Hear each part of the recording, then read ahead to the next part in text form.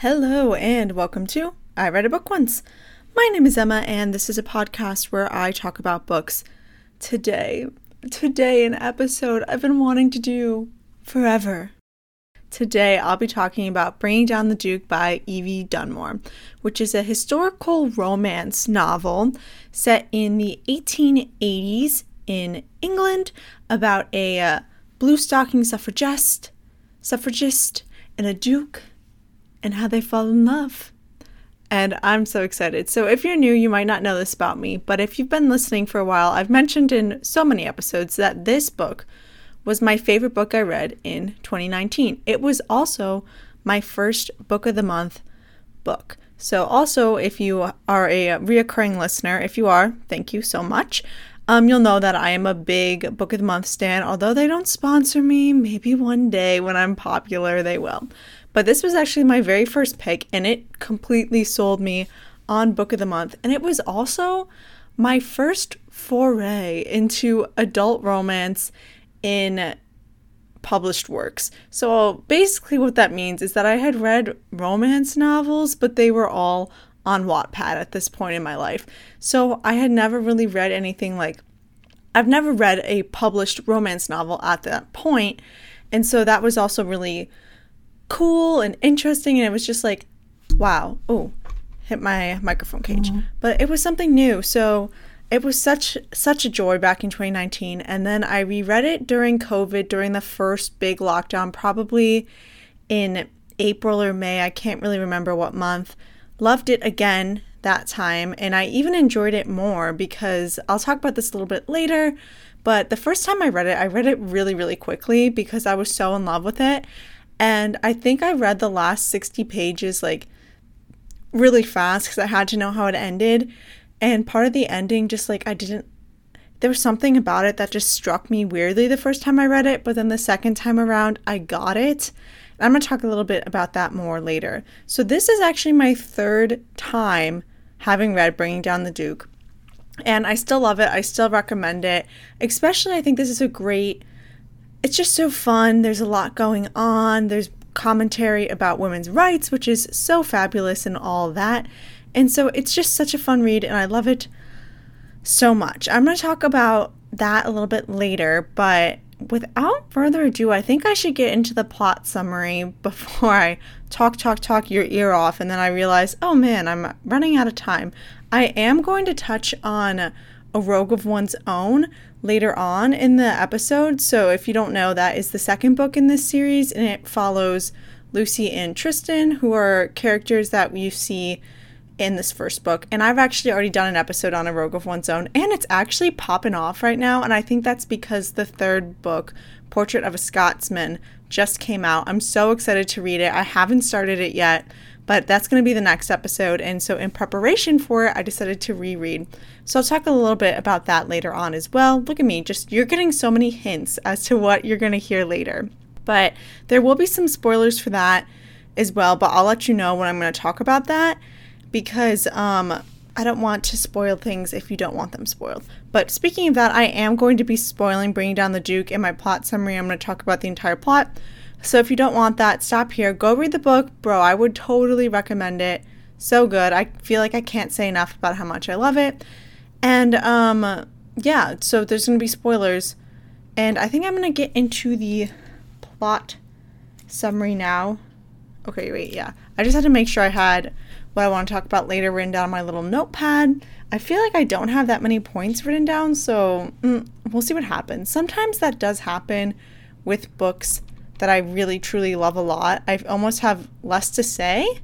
I don't know, maybe it's because I'm not ranting, and when I rant, I tend to have quite a lot to say, if you've noticed, but whatever, we're going to get started. So the book opens with Annabelle trying to convince her cousin Gilbert to let her study in Oxford. So the year is 1880, and Oxford has just opened their women's college, and Annabelle her dream is to study the classics, so ancient Greek and Roman and Latin and philosophy and all of that sort of stuff, right?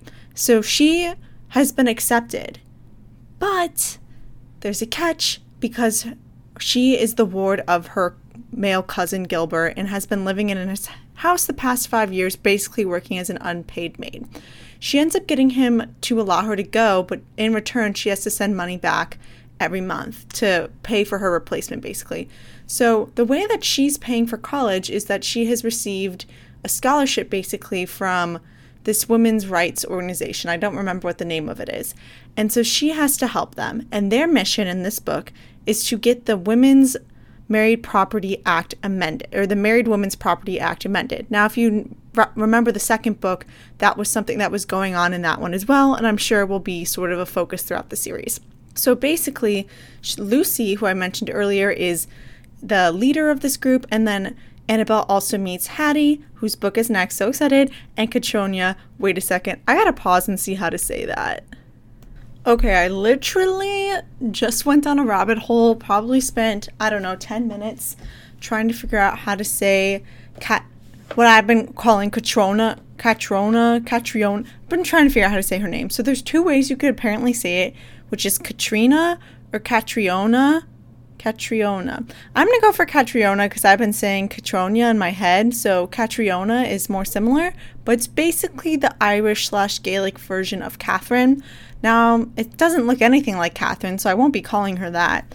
And I spent so long trying to find what the author calls her, but I can't sit around here for an hour listening to a podcast to see if she says the name. So I'm going for Catriona.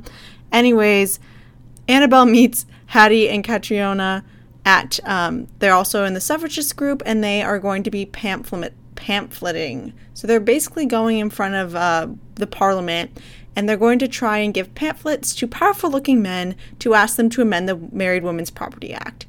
And so they show up, they're doing that, and Annabelle goes up to this really powerful looking guy who turns out to be the Duke of Montgomery, who is the most powerful duke in the land. The Queen really likes him, and he has just been tapped by the Queen to help the Tory party win the election.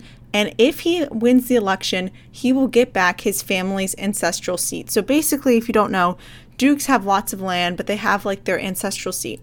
And Sebastian's father, that's the duke, he lost it in a game of cards because his father was a drunk and a gambler and died when Sebastian was 19, and he became the duke. The duke is seen as very cold, aloof, very in his mind, logical, powerful, things like that. And part of this is that he has had to rebuild his legacy and things like that. And he also was married previously, but divorced his wife. And at the time, people did not get divorced, especially not aristocrats. And so we're interesting. Why did they get divorced after 6 months? Anyways, Annabelle tries to give him a pamphlet. The man standing next to him pushes her over. He catches her. And he doesn't want this pamphlet, but they're both wow, I feel some attraction. Anyway, so that's the beginning of the book. So then Annabelle is studying. She has this professor that she used to correspond with, which is kind of how she got into the university, because she was corresponding with him, pretending basically, not saying she was a woman. So it's doing that. She's having a hard time balancing money and school and everything like that. And so then the women's group decides that they are going to each assign themselves different powerful men and lobby them. And Annabelle gets assigned the Duke, which she does not want because she's this man, in her mind, she has this premonition that they're going to kiss. I mean, will they? Who knows? Anyways, so Hattie, Catriona, and Annabelle decide, okay, we need to get invited to a house party. So Sebastian has his younger brother, Peregrine, who is about their age, a little bit younger. Annabelle's 25. Sebastian's 35, Peregrine's 19, Hattie's about that same age, and Catronia's 23, I think. Catriona, whatever. And so they get invited to this house party he's throwing, but the Duke's not supposed to be there. They're fine with that. But they show up, and they're getting settled, and Annabelle falls asleep in the library, and the Duke shows up. He's just been summoned back by the Queen or whatever, and so he's there, and he is very upset with his brother, because his brother really is kind of doesn't ever do anything he's told and is bad at school and whatever. And he thinks that Annabelle is his brother's paramour, his lover. So he basically yells at her. Annabelle runs away because back in the day when she was 18 or something like that, she fell in love and was seduced by some son of a lord who, dirtied her. That's not what, who took her innocence. I'm what words did they use back then? And then, oh my God, there's a little bug flying around me. I'm so annoyed. Anyway, so he did that to her. She ended up, well, we don't know this yet, just kidding. And so then she ended up disgraced. And basically when her father found out, because she had gotten pregnant, and they went to the Lord's father to try and get the marriage, the Lord was like, no, and yelled at her, very similar to Sebastian. So she runs away. It's the middle of winter at this point. It's like December, like right before Christmas. She runs away. The Duke realizes what happens and sends somebody out after her. She's like, no, I'm going to continue walking to the nearest village. So then the Duke comes and he ends up apologizing and really humanizing himself. We love to see that. And Annabelle has to ride on his horse back with him because she doesn't know how to ride a horse because she comes from a poor family, right? And her father was like a churchman or a vicar, however the heck you say that. So whatever. So they come back and then she ends up getting a cold, the flu. She ends up falling ill and is like in bed rest for a few days. So she has to stay. And the Duke and her kind of correspond through funny notes and books and things like that.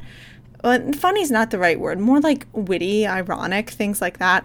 And then the Duke ends up inviting her to stay through Christmas because she's still not well enough to travel because, you know, she's been malnourished and stressed and exhausted, sleep deprived, whatever. And they end up, you know, taking some walks around. They might end up in a greenhouse and a kiss. I think, was the kiss exchanged then? I'm not sure. I think there was a kiss exchanged.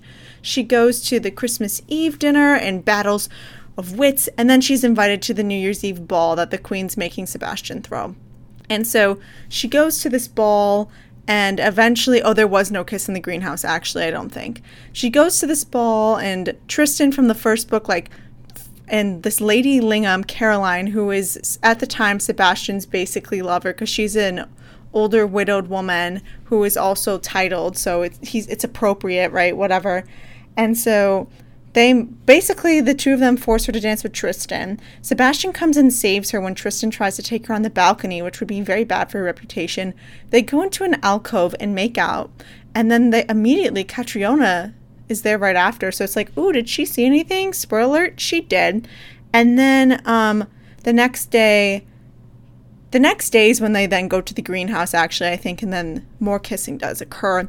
And then as they're leaving, they're interrupted by Sebastian's butler or someone like that, and his brothers run away. So, ooh, he's missing. That's not good. So then they go, and then later on New Year's Eve, actually, when there's fireworks, he's finally back. They haven't made any progress finding the brother. So they talk, and Sebastian, basically, they get to third base, and Sebastian offers Annabelle to be his mistress, and she's very offended by that, and she's like, no, I'm not going to be your mistress.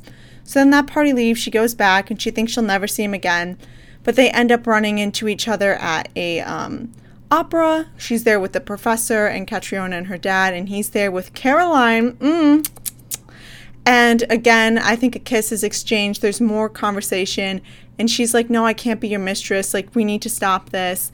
And then after that, there is a march on Parliament. So all of the women are going to go, and they're from all over the country, and they're going to stand there to protest the Married Women's Property Act, basically. Which, oh my God, I should have explained. Basically what this act does is that when a woman gets married, they lose all their land, and why that's important is because at the time, you had to have land in order to vote. So women needed to be able to keep their property so that they could theoretically get the vote. So that's why they're trying to amend it. But also, it sucks that you get married and you lose all your stuff. It just goes to your husband. That's not cool. And so they go there. Sebastian warns Annabelle not to do it because she sees him to lobby him, whatever. And Hattie's not supposed to be there, but she comes in disguise. And as things are kind of getting crazy, a police officer comes and grabs Hattie and is touching her breast. And so Annabelle punches him and gets arrested and put in jail. Sebastian comes and bails her out, and she ends up staying the night at his place. And she decides that while they can never be together, she wants one night with him. So she decides to sleep with him. And then he thinks that means she's accepted his offer to be his mistress. It does not. They end up sharing a lot of things about their past. Annabelle talks about the past guy and how she lost her child and things like that. And Sebastian talks about being the Duke and his wife, who it turns out she had run away with another man, which is why they got divorced, whatever. He didn't kill them, which at the time is something that most likely would have happened, blah, blah, blah. He offers her to be for her to be his mistress again, and she's like really offended again, and then they're both really upset and heartbroken, and then they leave. Sebastian is but then what happens is everybody finds out that Annabelle was arrested. So she gets kicked out of college. She's resuscitated or something, which means that she basically, rich people would just go live in their country house for a year until the scandal dies down, and then they would be allowed to return and go back to college. Well, Annabelle's not able to do that. Her professor Jenkins offers to marry her, and she'll basically be his assistant bride. And she doesn't really want to do that because she's in love with Sebastian. But she's also like, I don't want to go back to Gilbert, and what are my other options? Well, then the Duke is taking a ride on his horse because he's really upset Annabelle said no. And he ends up falling off, which is like reminiscent of how his father died, basically, and his worries and things like that. And he hits his head and he realizes that what he saw was not the castle or his brother or anything like that. He saw Annabelle right before he almost near death experience. So he's like, screw this, I'm gonna marry her. So he goes, and Annabelle's being kicked out of her dorm room as well, so she's staying with her chaperone at the time because women needed to have chaperones. And Sebastian barges in and basically proposes marriage. Annabelle says no, especially after she finds out he has recently just hit his head, and she says no because basically throughout the whole book he's like, I can't marry you because it would be such a scandal, like I would lose my standing, respect, things like that. And Annabelle is like, no, you would like hate me later, like all this stuff. And then when he won't leave, she ends up saying like mean things to him, and he leaves. Then the chaperone kicks her out and she stays with Lucy. But she, like, immediately is, like, sobbing because she's like, I'm in love with him and, like, I can't be with him, whatever, which is the part I found stupid the first time I read the book. And then, basically, she then finds Peregrine has been living in the wine cellar at Oxford, aided by Catriona, who has a crush on him. And so she basically yells at Peregrine, which I'll talk about later because I really liked that scene. And then Peregrine goes back and is like, oh, guess what? I'm not dead, Montgomery, which is what people who aren't, intimately involved with Sebastian call him. And he ends up revealing that Annabelle is in love with him, basically.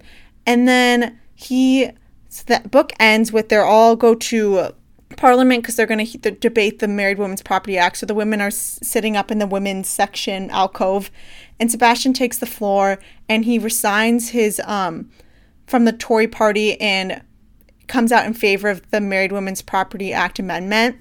And then Annabelle is like, no, and like runs away, and Sebastian catches her, proposes again. This time she says yes. She's like, you gave up everything. Why would you do this? Whatever. I said mean things to you.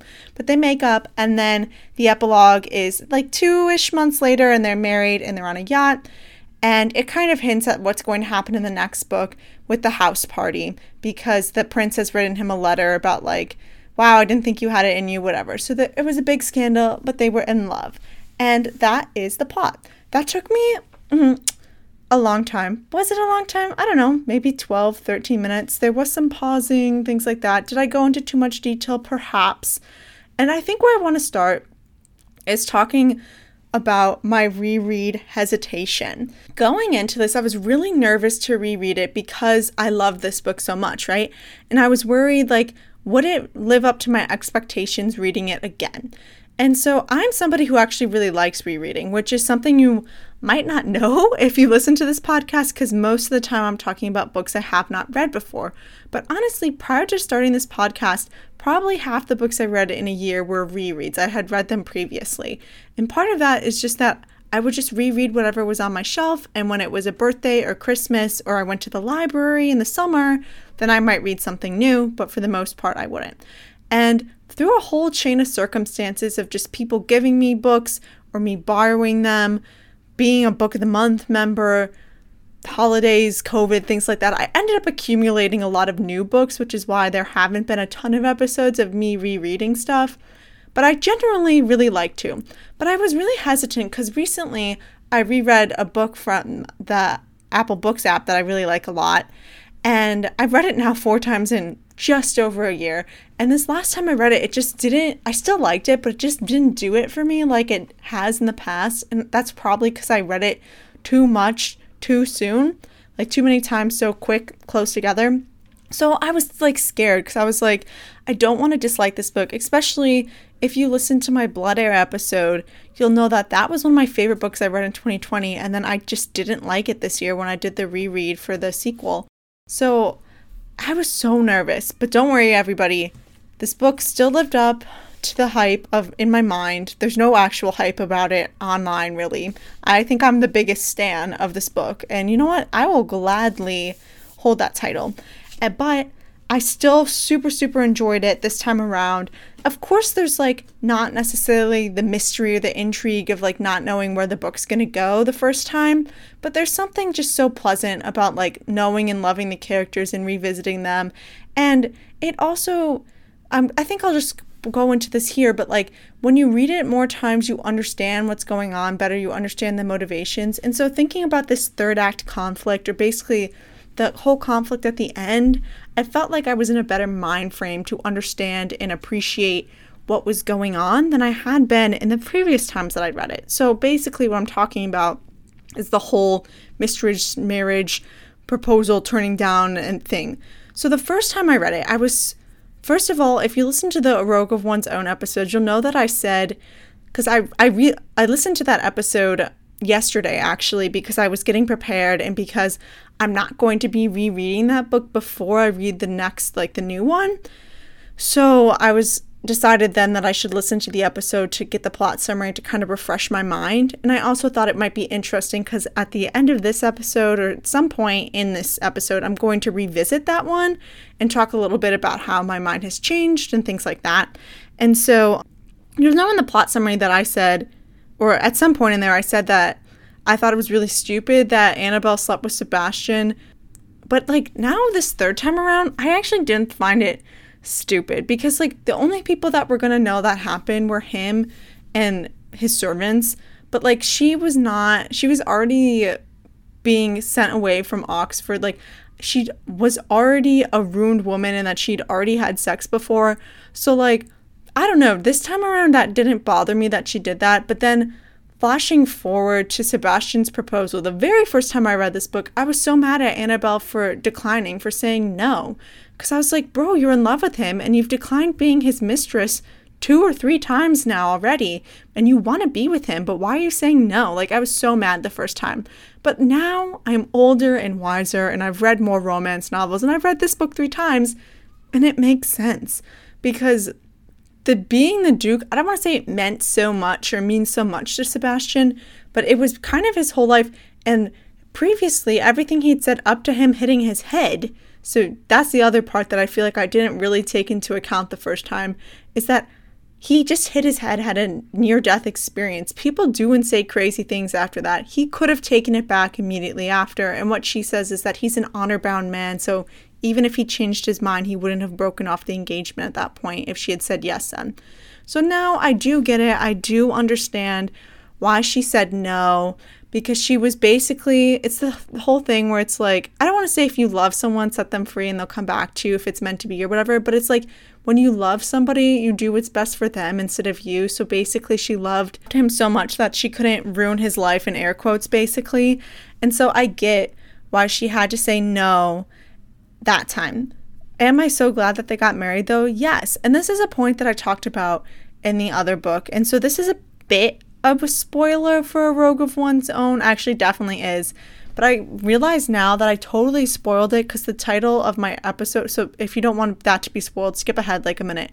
But like the title of my episode for that book is They Don't Get Married in the End, which is totally a spoiler because the whole thing is that in that book, like, Lucy does not want to get married, and so they end up getting engaged at the end. In this book, though, the whole thing revolves around marriage, and that, so basically, I talked about this, I'm not going to talk about it a lot here, because I really went in depth in the other episode, but like, in this book, the main thing is that they do need to get married in the end, versus in the other one, they should not be getting married in the end because of the situations.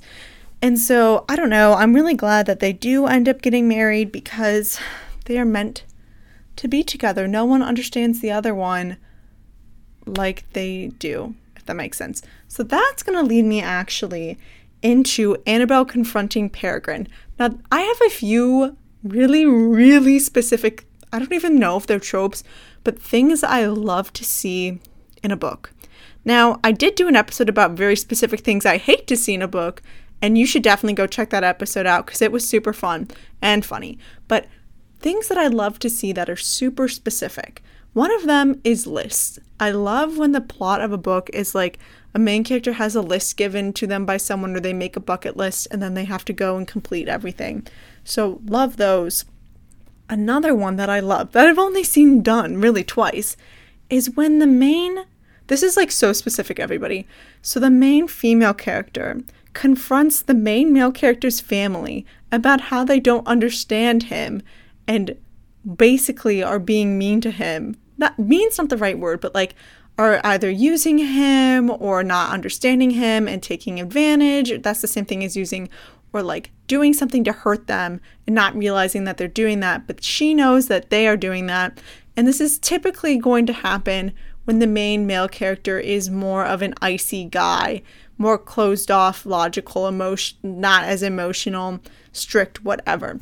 And that is what we have here with Annabelle and Peregrine. And it was just so beautiful to tell Peregrine off and tell him that he was a brat, because basically what ends up happening is he runs away because Sebastian enrolls him in the Navy, because he basically is spending all day drinking and partying and failing his classes, and he's having unapproved house parties without telling his brother, spending all this money, and he's tried all these different things and nothing's really worked, right? And Peregrine does not want to join the Navy, which is why he runs away. Now, the Navy, I'm not going to lie, that's kind of rough. That's kind of a tough one. But also, I understand, because at the time, that was a thing a lot of people did in a way that's different from today, right? Like, second sons, yeah, go join the Navy, whatever. Anyways. What was I saying? That's why he runs away. But then Annabelle's there when Sebastian finds out, and he is so crushed. He's like, my own family member hates me, like, I'm a failure as a brother and basically a father figure because he's so much older than his brother. I think his brother was only 6 when their dad died, so, like, basically raised him, like, all this different stuff. And it was just so beautiful, Annabelle telling him off and being like, you don't understand your brother, but I do, and I support and love him. And I'm like, and I support and love you, both of you guys, which brings me, look at me, I'm just like, bam, bam, bam, everything leading into one another, which normally I'm just like jumping around, incoherent mess. But that brings me to the what does this say about me section, and where I'm going to talk about my love for both Annabelle and Sebastian. Now, if you listen to my Love Hypothesis episode, you will know, I talked about it there again, that I thought they were so well matched and I loved both of those characters. And that is, again, what we're seeing here. And that's really, I think, what makes the difference in a romance novel for me, of being like good and I liked it and absolutely loving it, is if I love both the main characters and I think that they're well suited for each other. In this case, I did feel that. I truly did. So if you know, like, if you read the second book or you listened to that episode of mine, then you'll know that I didn't care as much for Lucy and Tristan. Tristan, because I didn't like the kind of male love interest that he is, whereas I do like the male love interest of Sebastian, which is the what does this say about me part, and that everybody's describing him as cold and emotionless and maybe arrogant and whatever. But the flip side of that is he's dependable, solid. He cares very deeply about those close to him. He does whatever for his true love, Annabelle. And I think that's what I'm actually drawn to. And so, like, what does that say about me? Am I going to end up with a cold, emotionally distant man? I hope not. But if I do, as long as he's emotionally available for me, we're good to go. But anyways, that's the true what does this say about me portion of, like, why do I love Sebastian so much? But also, I think one of the other reasons why this book really sticks out for me and does it for me is that I can see myself in Annabelle in a way that I don't want to say I didn't with Lucy, because, like, I am a women's rights proponent person, whatever, but she's a little bit more radical. But, like, I'm going to talk about that in a moment. This is going to be a long episode, so buckle yourselves in. But like Annabelle, one of the things is that I'm also very studious, same as her, like similar sort of interests as well. Like just, I don't necessarily see myself or her as a mother figure, but like just being the solid, like friend, not that my other friends aren't solid, I'm not offending or calling them out, but just like dependable, I think is what I'm really looking for. Just like always being there for others, but also like sometimes you just have the whole world on your shoulders. And for her, she does in a very different way than me, because you know she needs to clothe and feed herself and figure out how to pay for everything and remake her clothes all the time and things like that. But sometimes I also feel like I have the weight of the world on my shoulders, so I do understand that. And so I just felt like a deeper connection with her that I did not necessarily feel with Lucy. I do not expect to feel it with Hattie, although I expect to really enjoy and love her. But I think of the 4 women, Annabelle is the one that I identify most strongly with, and that could be why I love her story the most, because I tend to love the ones where I identify with characters. But this brings me in to, I think, the last section. I do have a why I love this book section, but I feel like I've said that a billion times, and that is the revisit of A Rogue of One's Own. So if you have not read that book, you have not listened to my episode of that, and you would like to do either of those things, please stop here. Go follow me on Instagram at I Read a Book Once blog. Like and subscribe to this podcast, blah, blah, blah. But stop here. I'm not trying to ruin anything for you. If not, let's continue on, because I listened to that episode yesterday. First of all, anybody who listened to it, much love to you, because my microphone quality is so bad. It's so bad that like if I was new, I would not have listened to it. So now I'm like, my first, I don't know, 15 episodes have that sort of microphone quality. How did people listen to them? How do they do it? And if you do, thank you so much for sticking around, for me actually getting a real microphone and actually having some good audio quality. Thank you for listening. But that was my first thought. But I just have been thinking about it. And so basically there's a few reasons I decided not to reread A Rogue of One's Own before starting Portrait of a Scotsman. The first and foremost reason is that I didn't like that book enough to read it again. That's not to say I'll never read it again, but because of this podcast, there is some pressure on me not to continuously reread books or to reread a book that I've already done an episode on. That's not to say that I couldn't, and I actually have I'm actually at this point 2 weeks ahead, so I record 2 weeks before the episodes get posted, so I'm in a good spot that I could have done it. However, I do feel a little bit of pressure that way that I don't have time to do that. But the other one is that I already knew that I didn't like Tristan, and I did like Lucy. At least that's what I said in the episode. But as I think more and more about it, I'm like, did I like her? And so I think distance has made me dislike that book more. That's not to say I hate it or that I dislike it in general. It was good. I enjoyed reading it. But it just doesn't hold up to this first one, in that it's the characters that are really doing it for me. Like, if you inserted Annabelle and Sebastian into the same situation Lucy and Tristan are in, I probably would have loved it then. It's that I don't care for the love interest sort that Tristan is. Sorry, I keep knocking the thing. I'll move my hands away and stop moving them over there. And I realized something. So, like, in that episode, I talk about that scene of Lucy yelling at Annabelle, basically, and how I hated it. But that's not true. I actually love it. It's actually my favorite scene because it's the one that I revisit. Part of how I know I love a book is if I'm going to pick it up and read the last few pages or some scene in the middle of it again and again, just because the writing really touched me. I really loved it, like whatever. And I pick that scene up and I read it so often, probably once a month. And I read it in a few other random selections after I finished this book, because I was just like, I know I'm not going to read the whole thing, so let's just pick it up and do this. And what I realized this time around is that Lucy reminds me in 2 ways. First, she sort of reminds me of today's white woke women feminists, which you know what I'm talking about. And that is not to say that I am not also a white woman feminist, because I am.